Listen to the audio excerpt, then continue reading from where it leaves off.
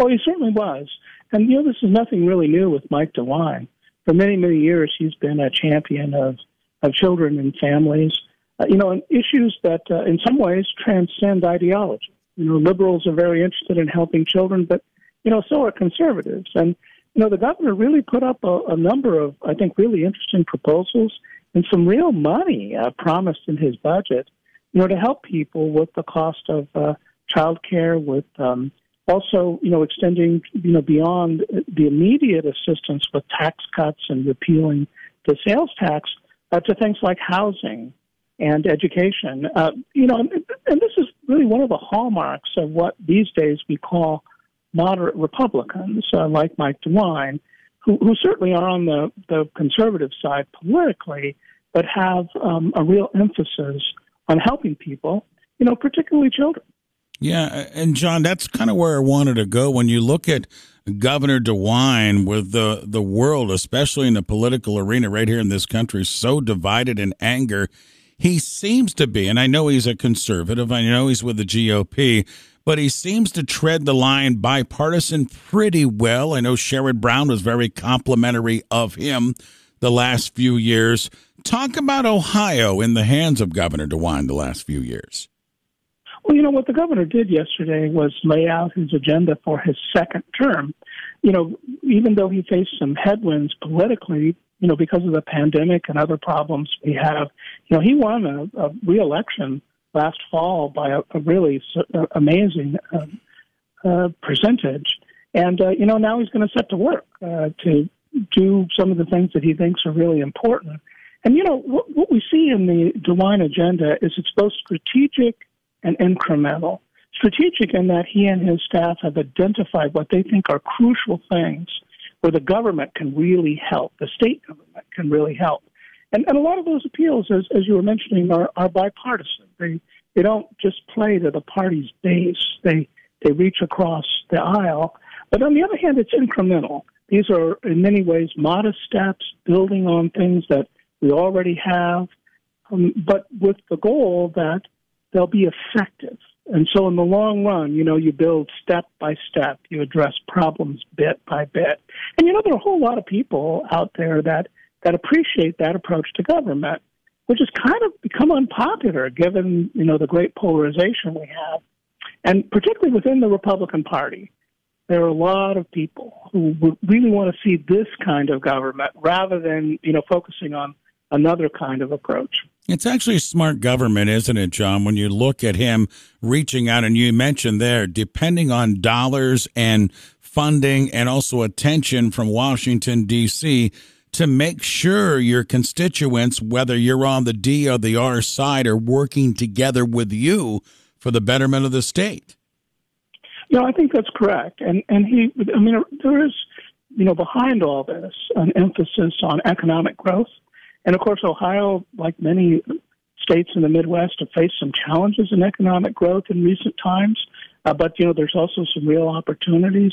But there's a recognition on the part of Governor DeWine and others like him that, it's not just the narrow economic growth goals that matter. You've also got to have a society where you've got people get the tools and the help they need to be able to perform well in the economy. So, I think there are a lot of alternatives out there in politics today, and Governor DeWine is a pretty good example of one of those alternatives. With us is Dr. John Green, professor of political science at the University of Akron. And John, it's not just reaching out, as we talked about, to children and education and families and the cost and the expenses and such as well. You and I have talked a lot in the last year and a half about increased development coming into the state of Ohio, and that's that connectivity that we just talked about. When you talk about the chip plant being built around Columbus and some of the other plants of bringing some of those, quote, manufacturing jobs back or keeping right here in this state. Yeah, I think what the part of the recognition here is, getting a capital investment is something that the state government can help with. But then you've got to be able to have trained workers who can fill the jobs at those plants. And in order to get trained workers, you not only have to have a world-class education, you've got to have stable families and safe communities and opportunity across the board. So there is, even though if you take DeWine's proposal piece by piece, it looks like a lot of very narrow, specific proposals. There really is a broader agenda behind that, right? Which is to move the state ahead and include as many people as possible. Dr. John Green, University of Akron, with us. John, what are the governor, Mike DeWine's biggest challenges, whether him, state of Ohio, or beyond, as we go forward, certainly into his second term? Well, I would say that, there are two kinds of challenges. There are some real big challenges out there in the world of the economy and society. We're still recovering from the pandemic. There are health issues there. There are also a lot of economic disruptions that we haven't really, worked out yet. So there's a lot of, real world challenges. And of course, just a lot of disorder. And I don't mean that in a pejorative way. I just mean in a descriptive way. We have crime problems and we have drug problems. And those things are going to need to be addressed. But, then there are political problems. How do you get everybody, even if you have a great agenda, how do you get everybody behind that? And, even in Ohio, which has, moved from being the quintessential swing state in American politics to being, more of a Republican state, more of a red state, you've got divisions.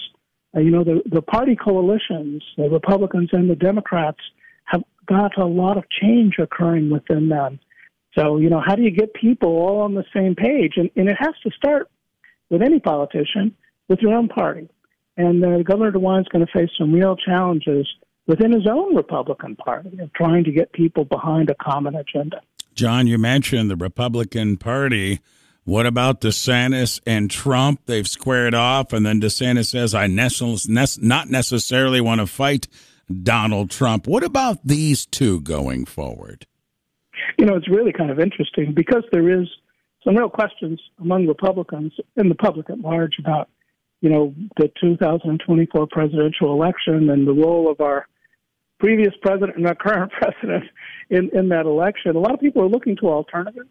And Governor DeSantis' name comes up all the time, and there's some poll evidence that, he would be a pretty good general election candidate, and maybe not so much in a Republican primary, but he's certainly number two, sometimes number one in those polls. And former President Donald Trump has taken notice of that and has been quite critical of Governor DeSantis, apparently seeing him as his main rival.